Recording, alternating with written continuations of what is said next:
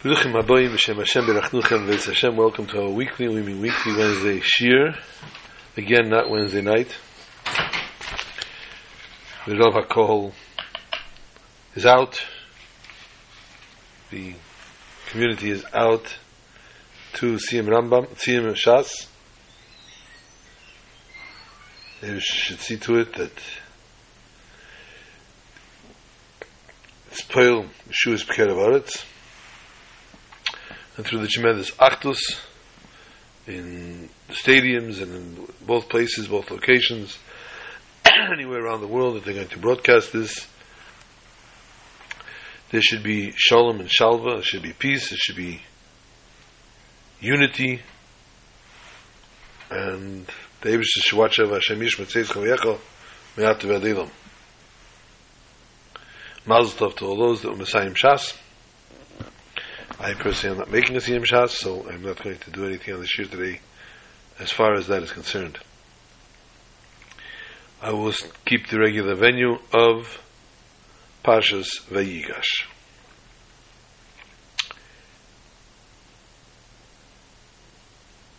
We do need to mention, though, date-wise, of course, tonight is Hey Teves, the day that the Sfarim were returned. And again, recounting that story is not... It's necessary, but it's not what we're going to do today. Recounting the story of how the Sfarim were taken from the Rebbe's library, the court cases involved, etc., and ultimately the Sfarim returning today, and the Rebbe talking about the Didan Notzach, the battle cry of Didan Notzach, when the Sitra, Achra, was chased out of a town, when the unholy spirits were chased out of a town, and it came to above the water, and the story, Arichas HaMaisa, which we've already spoken many times. Therefore, on Hey Teves, do need to mention, though, the Rebbe said it's a holiday of Sfarim, it's Yom Tov for Sfarim, for books, and it is not recommended, but actually suggested more, or wouldn't say imperative, but it's become customary that one buys a sefer on Hey Teves. And here in Crown Heights, Baruch Hashem, Hey Teves is a very big Yom Tov in that way, and there are Sfarim to be bought for very, very reasonable prices. And some Sfarim they take off between 40 and 50%. So if you do want to buy Sfarim, today is the day to come to Crown Heights and to buy the Sfarim tonight, tomorrow. I'm sure it'll extend over the weekend.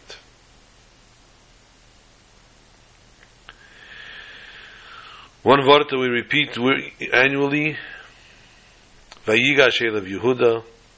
Yehuda comes to Yosef. Yosef is sitting on the royal throne,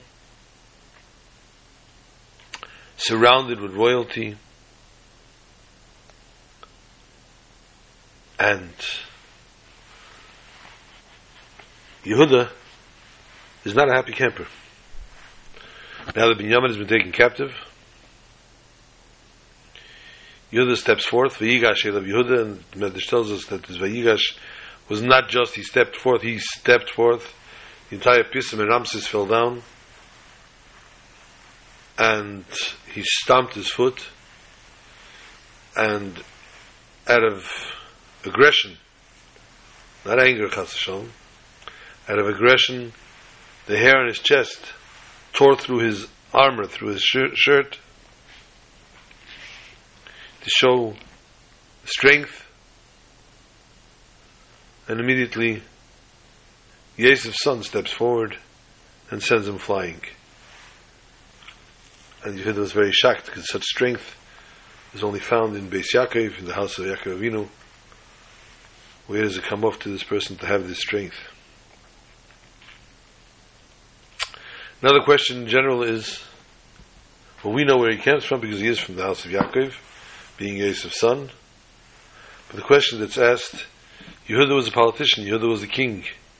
And as a king, Vayigash Elav Yehuda, And then start telling him and appeasing him and saying, don't get angry, don't be upset with me, you're just like Pari, you're so great, you're so special.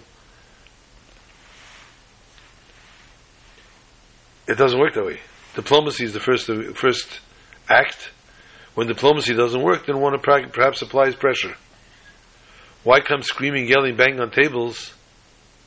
And when that didn't work, start talking with diplomacy. The answer is, as tudvei shreiten.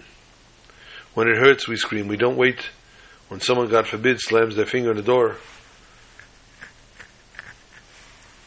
chas v'shalom, burns themselves. They don't negotiate with their limb and say, okay finger, okay hand, okay skin, okay arm, okay body. This is going to hurt a little bit. Are we okay with this? But immediately a person screams. First reaction to pain. Very rare, few far between, are there people that can actually control their emotional outburst, exposure to pain. Hence, Yehuda was in pain, hurting for his brother, and therefore his first immediate reaction was that of a Yigash of Yehuda, pounding his foot and telling Yosef his brother needs to be set free.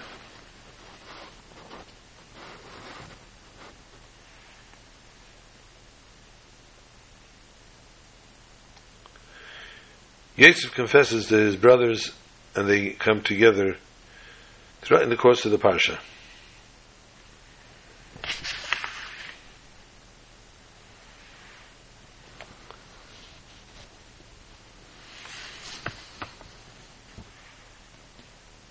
Yosef teaches us a life lesson. The Alter Rebbe writes in Perek Yud Beis in Tanya, if Eila Leilat Ma'alev Lameach is a tina v'sina chas v'shalom, is a kina, a kas, a kpeda de mehen, if it comes to a person's heart or to his mind, God forbid, a tinge of hate or revenge or jealousy or anger or just plain not being happy with somebody else and as such, the Alter Rebbe writes, it's an obligation, it's obligatory of a person to drive this out of their minds and hearts and to do the opposite, mamish, to do the total opposite, and to treat the snaigim chavedim b'nis chesed, and to treat the fellow Jew with chesed, with kindness, to accept from him, and even it means lisbel, to actually suffer from him, to tsar would be suffering. Lisbel is to tolerate from the person to the umpteenth level, but not, God forbid, to be angry. And of course not to chas v'shalom pay him back, but just the opposite. To treat him nicely, to bestow upon him kindness. It says in Zayah Lilmid mi Yosef Mechav, to learn from Yosef and his brothers. It's a little surprising, this whole story. We understand a person needs to overcome their emotions. A person sometimes needs to, we've been subjected to certain things in life that we find very hard to put behind us. But according to Teda, we're not allowed to take nekama, we're not allowed to take revenge. And you'd have to be stronger than strong to totally forgive and to find compassion for the fellow Jew. But to forgive and to say, okay, I'm over this, I'm finished with this, but I don't want to have anything to do with this person, is almost acceptable. But ligmal l'chayavim teves, to actually look to do good for the person. Person wronged me in a very, very bad way. Did horrible things. Now you want me to do him good? To be kind to him? So this we learn from Yosef. This is what we take and we learn from Yosef HaTzadik. This is why the Alter Rebbe writes to learn this from Yosef.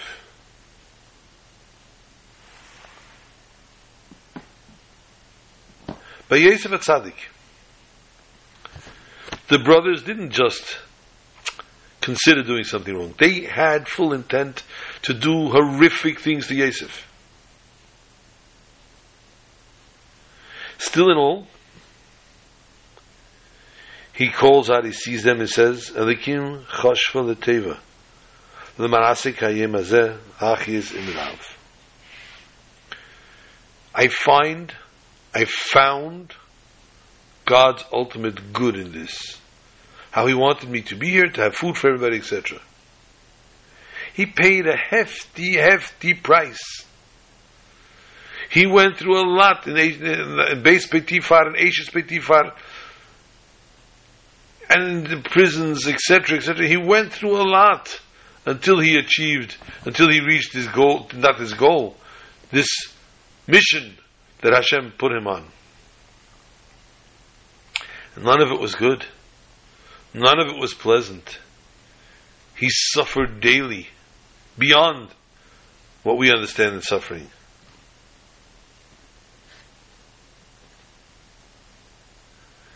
And in the beginning it looks like they beat him up, and they sell him as a slave, and he ends up in Egypt, and all the torture he goes through. Looks like a pretty bad situation. At the end of the day, we managed to find a silver lining around this, something that's almost able to fix this.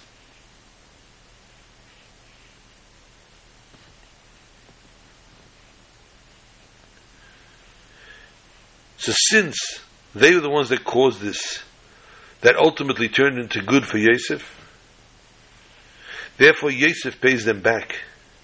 V'gomelan tevis, and he wishes them and does them good, gives them their money and their gifts, etc. This is how we have to learn in our very life.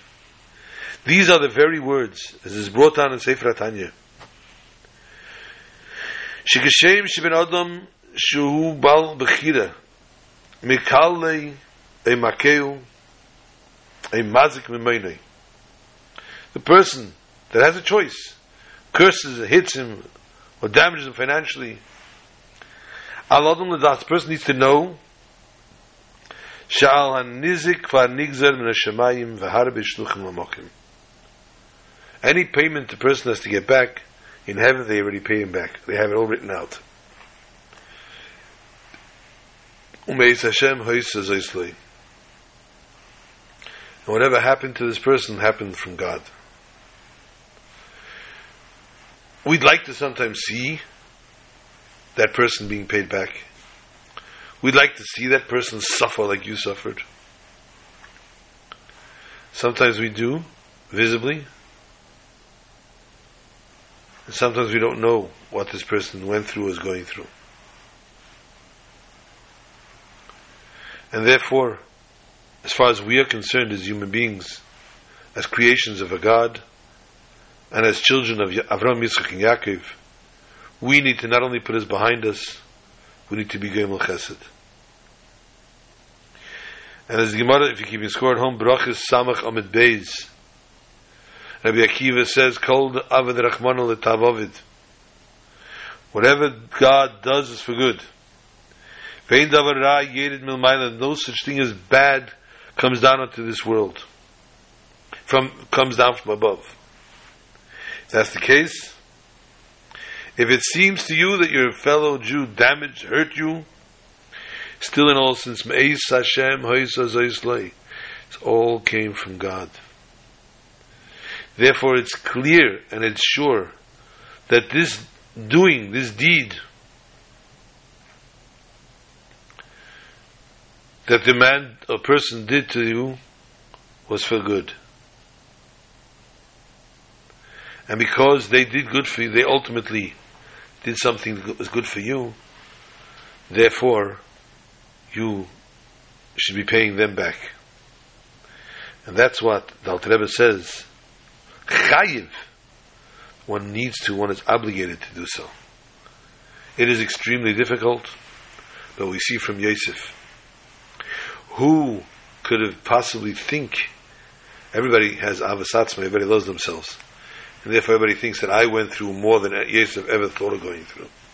What I suffered at the hands of this person, nobody, not Yosef, not Iyuv, nobody suffered like me. Torah tells us you should do some mezuzah checking. That yes, you suffered. We're not doubting it. And for the most part, most people that cause suffering want to apologize, feel bad, they regret. They don't always get a chance to do it, to tell it to you, to show it to you. But they do. They are full of remorse and full of regret. And therefore, since Hashem made them, unfortunately, the shliach, to put you in this predicament, they made this person the emissary to put you where you are today. You must delve into and find the good. Find the good in it, so that you will see Kol David Rachmana L'Tavavid, and so that you could ultimately turn around and say, listen, Hashem will pay you back for what you did to me. I have no reason, no need to do you anything more. Or maybe Hashem has paid you back already. In the interim, now that I see you, I know you, or meet with you, I can only thank you for where I am today. Yosef HaTzadik meets Yaakov. Vayemi Yisrael Yosef Amusa Hapam, about to die. According to the simple intention here, Yaakov was, now that I've been with you, I can die in peace. Now that I know that Yosef is actually alive, I'm at peace with myself. But we need to understand, he knew from before.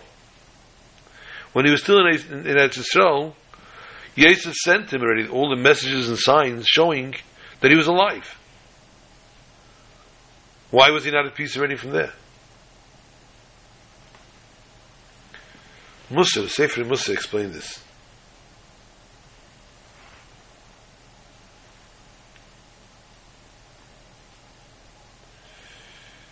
Sefer Musa explained this.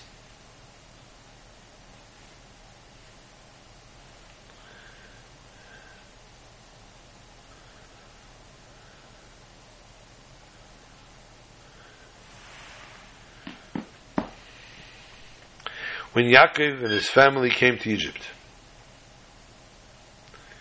he found need, as we're going to discuss, to establish a Talmud Torah and Bais Medrash. And Yaakov thought, is it then possible that since Yosef is now in Eretz Mitzrayim, the Erevas Aretz, the lowest of lands, and he's in such a high position,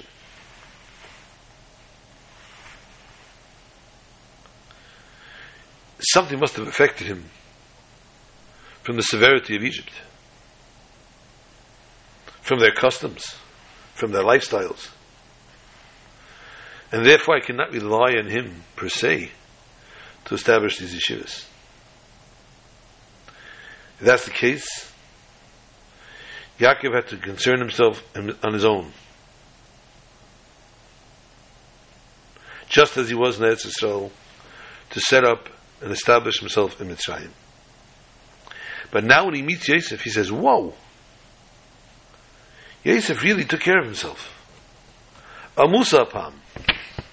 I have nothing to suspect, nothing to concern myself, nothing to worry about. But what does Yaakov do ultimately? Ves Yehuda shalach lefanav. He sends Yehuda first. The Hades, the fun of Geishna, to prepare in advance in Goshen.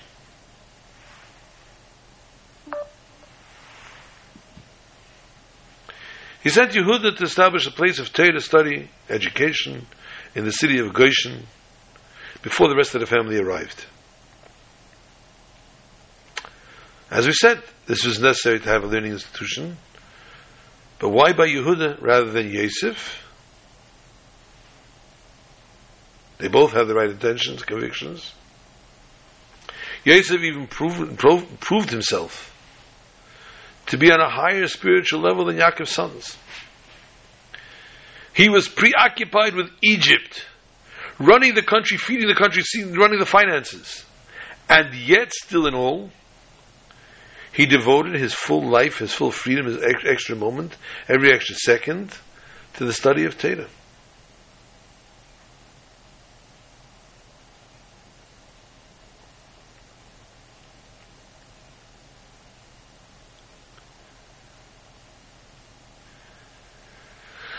But he had to do it on free time, which not much of it was, with no other care in the world. Whereas the Shifta Yudke, the brothers, they were shepherds. They could sit back, let the sheep eat, drink, be merry, and they sat and studied Torah. Not Chas v'Shalom, this is negative on Yosef, who actually flawlessly fulfilled his mission, his godly mission here. Although he was totally engrossed in the interests of Egypt's national interests, he was still on par with his brothers as far as Torah study.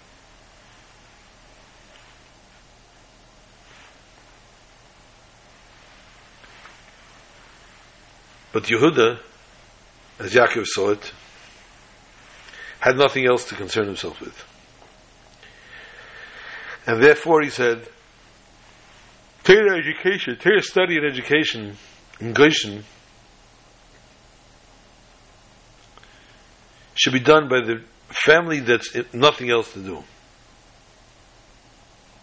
Because this ultimately is the power plant for the entire world. And therefore, the Torah study here should be devoted by people, devoted and dedicated to only Torah study. Even though Yosef did everything perfect. He even shows his father his ksuba, to show that he's married according to Torah.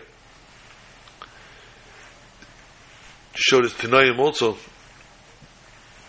which was something that wasn't always done then.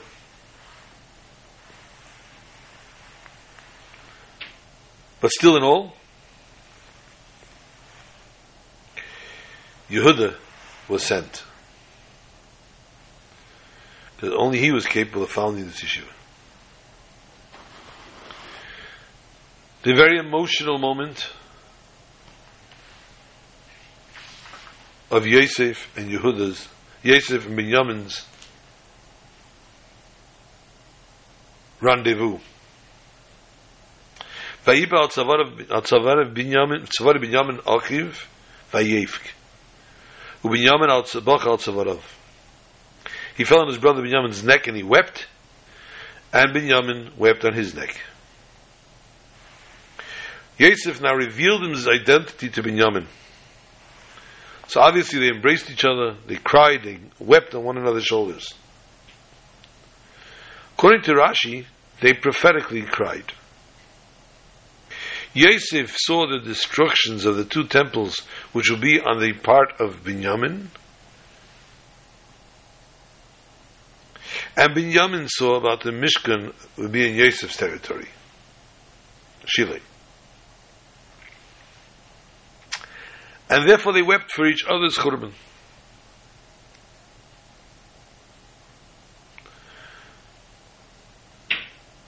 Why? When they saw what happened in their own territory, why did they not cry about that? So in practical terms, crying only is a coping mechanism. It alleviates slightly the pain and sorrow, but it doesn't change the source of your grief. Except for tears of tshuva, repentance, which are within themselves person's rehabilitation. The knowledge that appear is bringing a spiritual ruin upon himself upsets you. Definitely upsets you. To know that spiritually somebody that you're close to is going to fall into an abyss. But we know that only He could stop that. You can't stop that. You can pray for him, make every effort to lead him in the right path. But you've been unsuccessful. So obviously his impending ruins brings you to tears. For the pain of such devastation is great. And you know there's nothing you can do to stop it. So much so, when you become aware that you're bringing ruin upon yourself, chas v'shalom, don't start crying. You have to do something. Crying can distract you from doing what you have to. Because you're consoling your pain with that.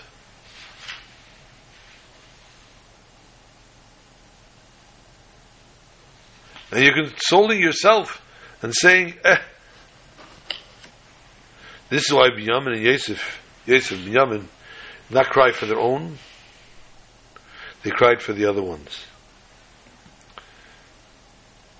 To cry of their own issues would entirely miss the point. Whereas when Yaakov meets Yosef, and Yosef cries over the destruction of the temples, Yaakov doesn't. So perhaps we could say, because he was saying Shema, but how are you saying Shema peacefully? Being brought to the awareness of what was going to go happen here with the temples being destroyed. How could you be peacefully saying the Shema with all the proper intentions? Teretz. The teretz, my friends, is tears are tears. Action is action. Yosef cried over the destruction of the temples, of what happened in Binyamin's land. Not his. Yaakov, it is his. Because it's his sons, it's his. And therefore, instead of crying, did something.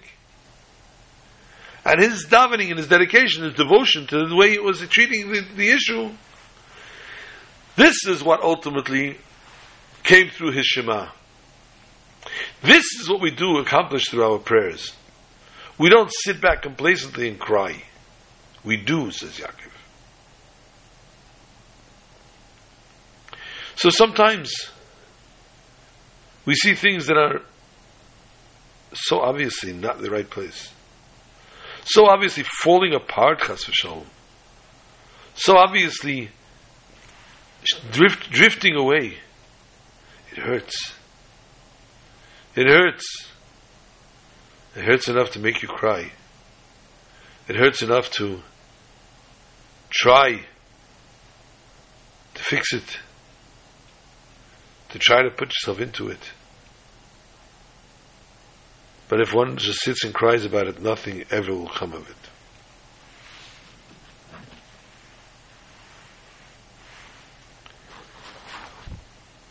Yosef sent wagons to Yaakov.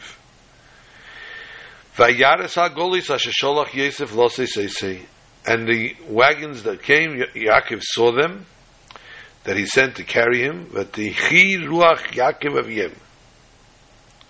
Yaakov's spirit was revived. The next portion of the Torah starts, Vayemi Yisrael, Rav et Yosef b'ni choy. Yisrael says, it is much. Yosef, my son, is still alive. Verenu b'terem amos, I have to go there before I die. I need to go see him before I die.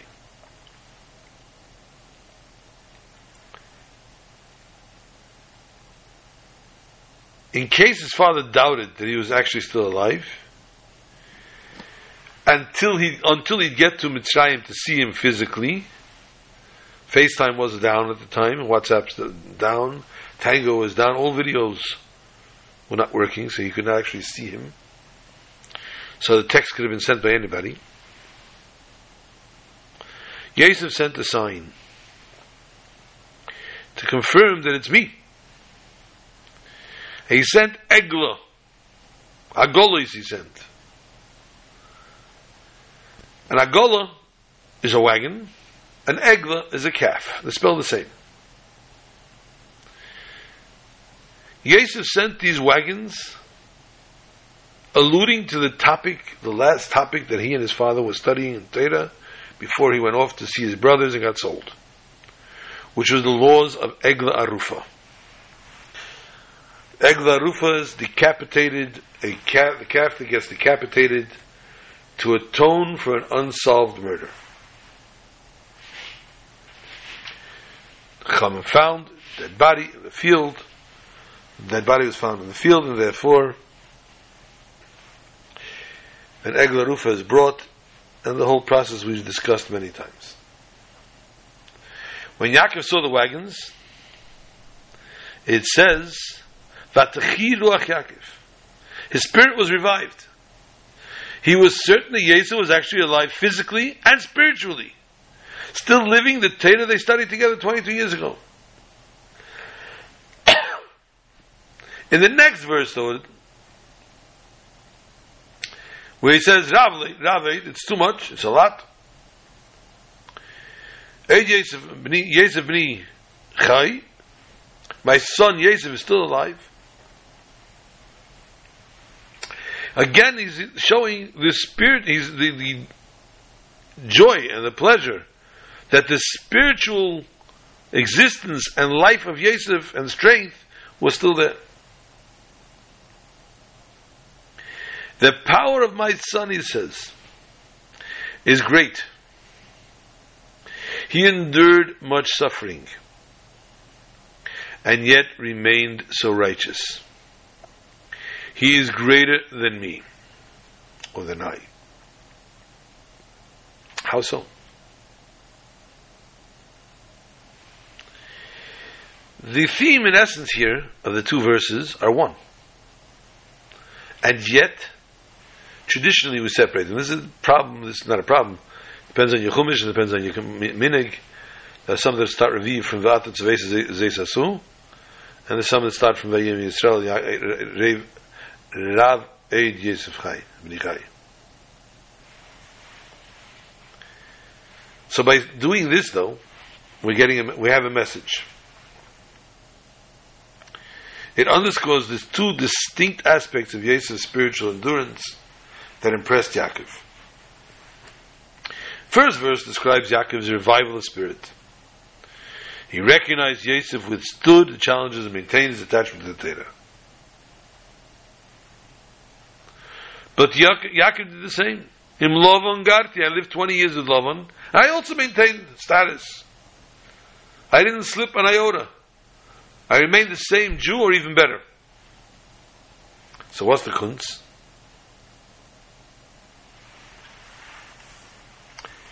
Yosef affected his surroundings as well. Yosef influenced his environment. Not allowing his environment to affect him was one thing, but to affect the environment, that was even greater. He influenced the Egyptians spiritually.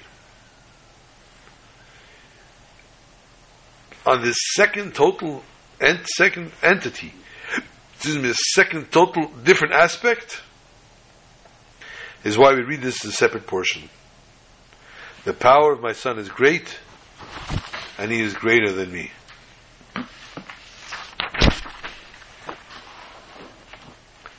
But we ask the standard question.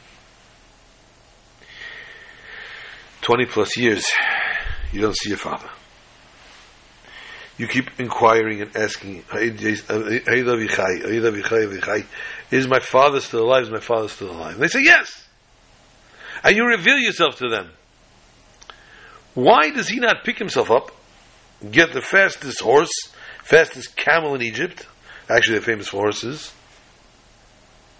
So he had the fastest horse in Egypt, and stride over to Yaakov. Yosef asks his brothers, Maru v'alu elavi. Hurry up.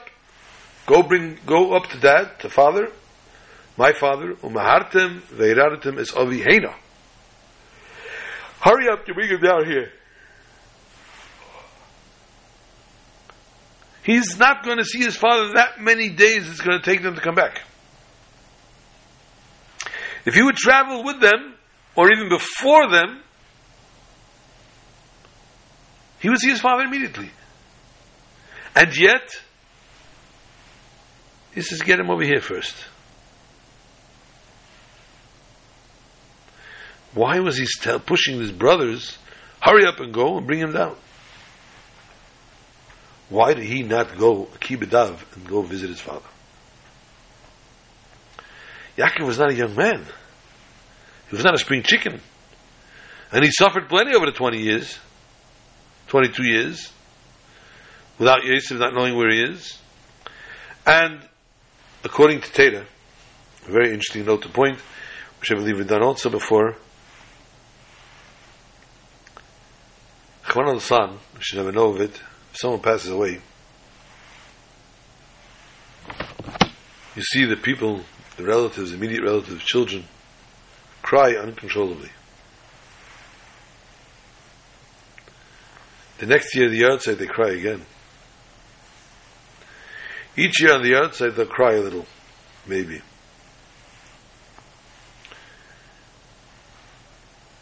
They sometimes don't even make it to the grave on the yahrzeit anymore, after a few years. They definitely don't stop middle of the day and sit and cry and lament over the person, over the parent. It's Badik Manusa. Everyone goes through the same thing. You'll never see somebody crying a year or 5 later the way they cried by the funeral.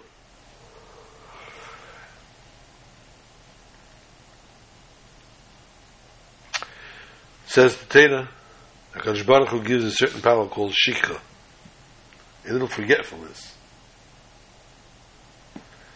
This forgetfulness helps us overcome our mourning. Even during the week of Shiva already, you'll see people, you'll see families talking, laughing at a joke. Sometimes they'll laugh and say, it's not nice during the Shiva we're laughing.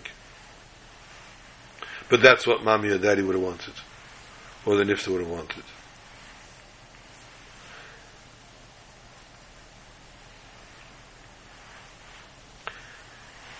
Yet,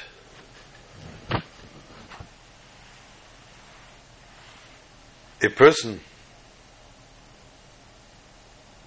who doesn't get over the mourning period, something strange. And we find that Yaakov never got over it. Yosef left. Yosef was taken away. The children came with his coat of blood and told him, and he understood, or he said also, that Hachayirah, an animal, a wild animal, killed him. And guess what? He sat Shiva and could never come back to himself. He didn't drink wine. He was just in mourning perpetually. And by being in mourning perpetually, he said to himself, I know therefore that he must still be alive. Because once a person dies, once a person passes, there's a concept of shikha that sets in. We begin to forget them.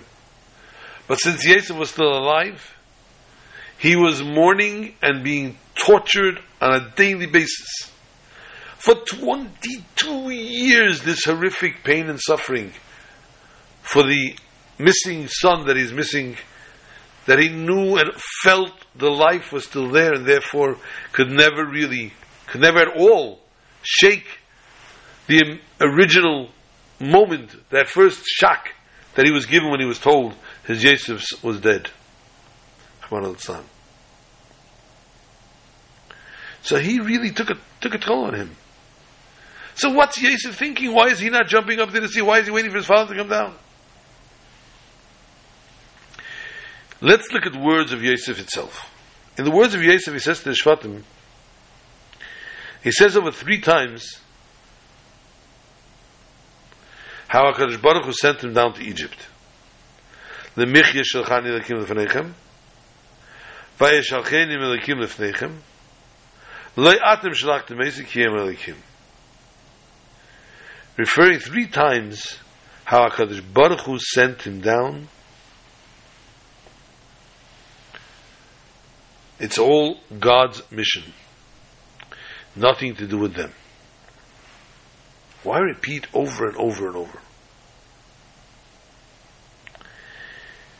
This is therefore, according to what we just said,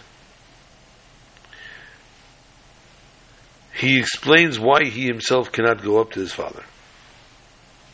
Because he's in Mitzrayim on Shlichus.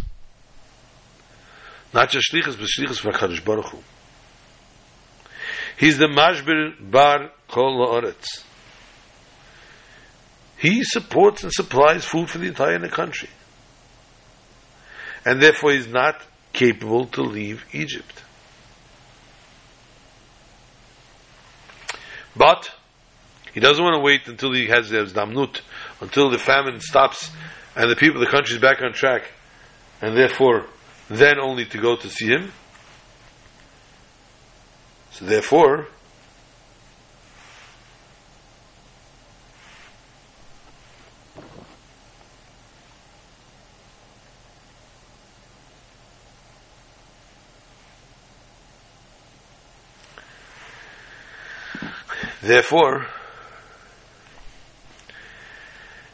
he says, bring him quickly to me because I can't leave right now. So Yaakov could see him as quickly as possible. He begs them, Ma'aruv alu alavi, hurry up and go to my father and quickly bring him back to me so that we can once again reunite and not have to wait until the land is settled and could be on its own without me.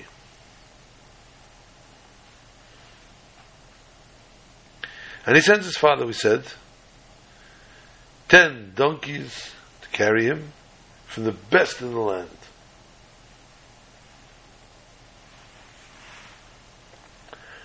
But he also sends him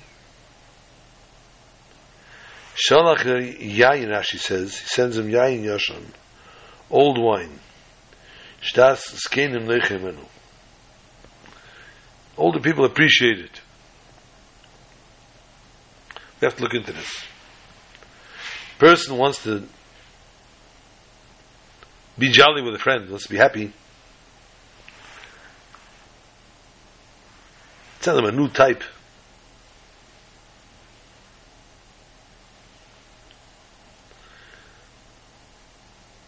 Not for the one that's receiving, the recipient, to get this matana. How do you know his father didn't have old wine? You want to send him something he doesn't have. How do you know his father didn't have old wine? Even in the years of hunger, from the pasuk it says, "Chu mizimras haaretz," teaches us that the famine was only the wheat. Grapes were there plenty. Anything else grew. Therefore, if you're on a spelt diet, you were great. If you have an oat, you were great. And wine, there was plentiful. So how do you know he didn't have wine? The pasuk says, "Vayishtu vayishkeru imei." He drank and he imbibed with him. Umiyem shemachru leishasu yayin. Rashi says, from the day that he was sold, Yosef did not drink wine. Yaakov did not drink wine. V'lo hushasa. And neither did Yosef.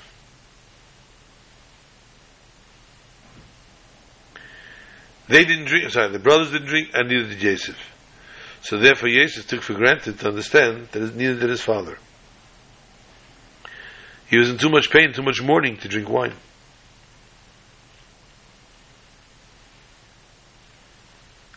So therefore now we understand the chiddush and the pleasure that would be by him when Yosef, his son, is reunited again with him, and if he sends him a nice bottle of old wine.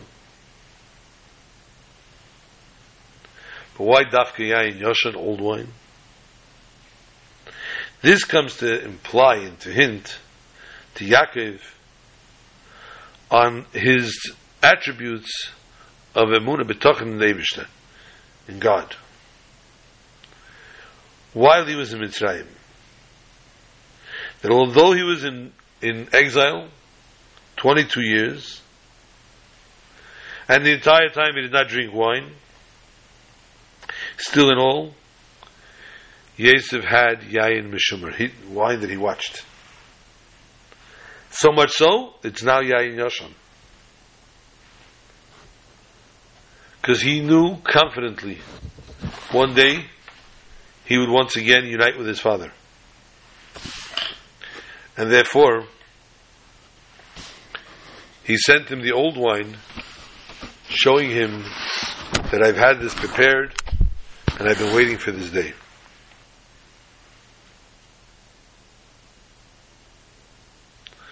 Towards the end of the parasha, the pasuk tells us, it says, Hey lechem zera, the parasha says, Hey lechem zera, zeratim es adama. Zera, plant the fields, plant the ground, the land. When the severity of the hunger and the famine in Egypt, and the Egyptians came to Yosef to ask him for food,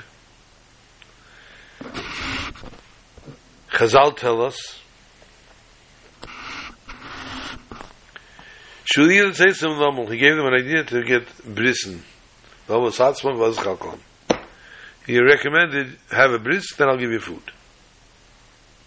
And the pasuk hints it, when the pasuk says, Heilachem zera, uzratem es adama. In the Kisva Arizal, it brought down that their action of having a bris caused Yosef to add their spirituality in Mitzrayim,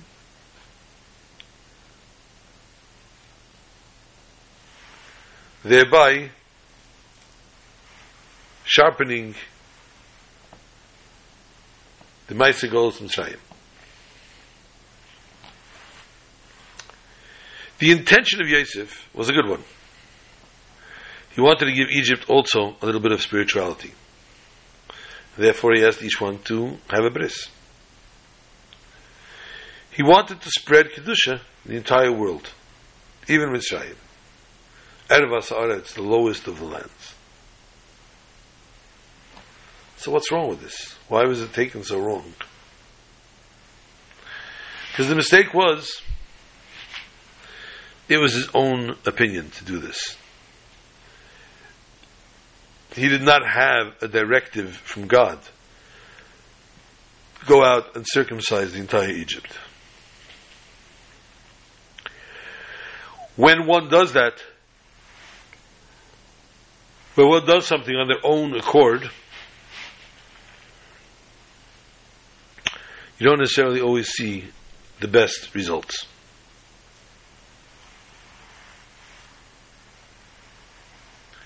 And you're very likely and apt to cause an addition of Chayis and Tumas Mitzrayim, and to strengthen the exile afterwards. Moshe Rabbeinu had the same issue. Similarly, when he left Egypt, Moshe took with him Erev Rav. And he did this on his own, without getting a message from God, a directive from God to do so. And ultimately this Erev Rav caused the sin of the golden calf. Thank you, Moshe. And HaKadosh Baruch Hu tells it to Moshe, Shiches Amcha Asher Elisa, your nation that you brought up, your people, that Erev Rav that you decided you had to bring, you decided on your own, and now they're wreaking havoc.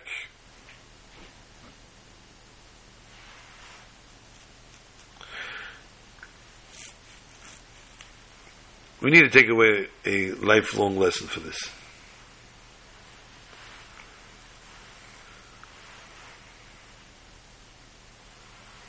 We need to have our own opinions, obviously. Make our own decisions. Especially when it's a good thing. To be Mekarev a Yid, being closer to Torah, to give him love of Torah, to each and every Jew. But we need to do this according to the commands and directive of God. No psharas, no wishy-washiness, no cutting corners, no fitting in the Torah to fit their mold.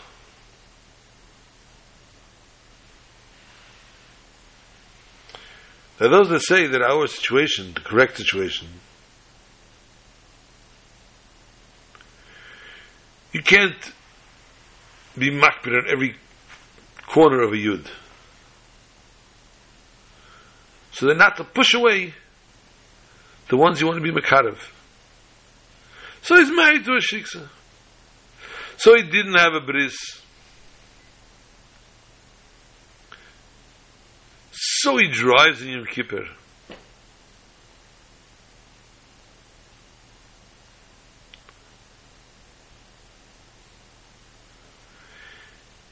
There are those that ask, oh, look away a little bit. So that the ultimate achievement can be accomplished.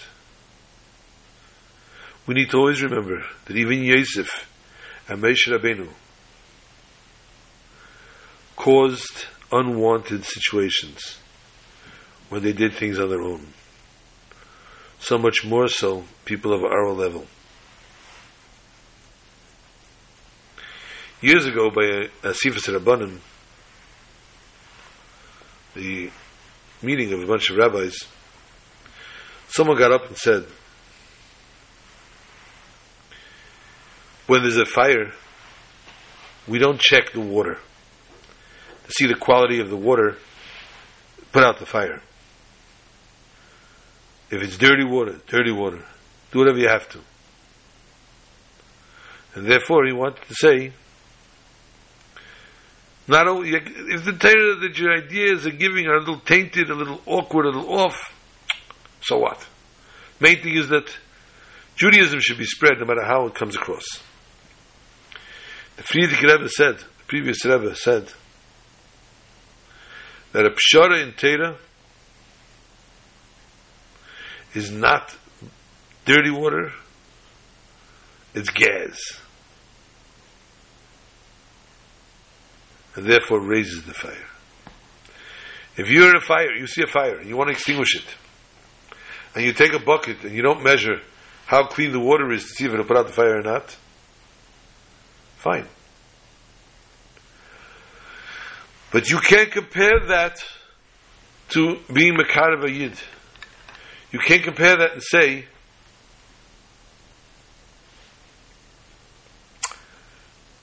I'll curve the Torah a little bit so that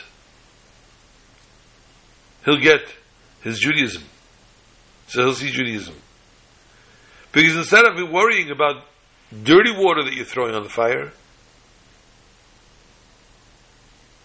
you might be taking a bucket full of gasoline and throwing it on the fire, and thereby have it combust.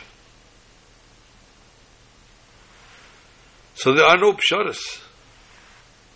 There are no corners to be cut when it comes to Mekarev, a Yid Taviv Shushamayim. The Mishnah tells us though, Perik Yavis, Perik Aleph, Mishnah Yid Beis, if you keep score at home, having a Talmid of Shel Aaron, you should be the students of Aaron. Love the creations and bring them closer to Torah. There are two-sided messages here. From one side, you have to love each and every Jew, even those, just the fact that they're creations of God. Even those that are the most wicked and evil and lowly and have done the worst to you or to somebody else, you need to love them just as well. On the other hand, you need to bring them closer to Torah. Them to Torah, not Torah to them. You need to bring the person closer to Torah, not to be makarev, and to tell Torah, okay, Torah, do what you can. See how much you can put into this person. We do not have an obligation to worry about the Torah. Not any more than HaKadosh Baruch Hu has to. We're not requested to do things on our own. Only when you do it according to Torah, according to the Ratzon of Hashem. Only then are you zeicha to truly be mekarev Yehudim, Yid Jews to Torah, to Tei Simcha v'Tuv Levov.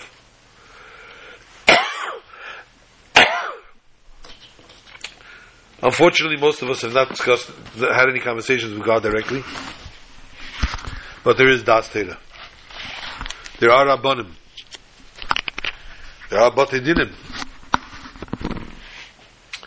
We can go always and discuss, how do I go about doing what I want to do?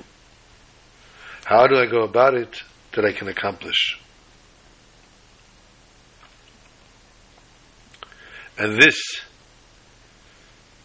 is what you will hear, God's directive through Das Torah. When it comes through Das Torah, it will be successful, and it will be the right way and the right message. May we take be zeicha to be those shluchim of HaKadosh Baruch Hu, to bring everybody to the right places, in the right way, in the best way, in the best fashion.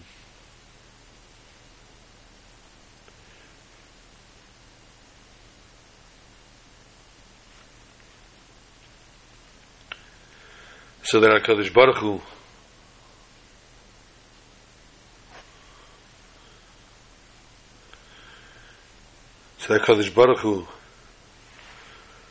will see to it that your mission is fulfilled and accomplished, and all Acheinu B'nai Yisrael will come together hand in hand.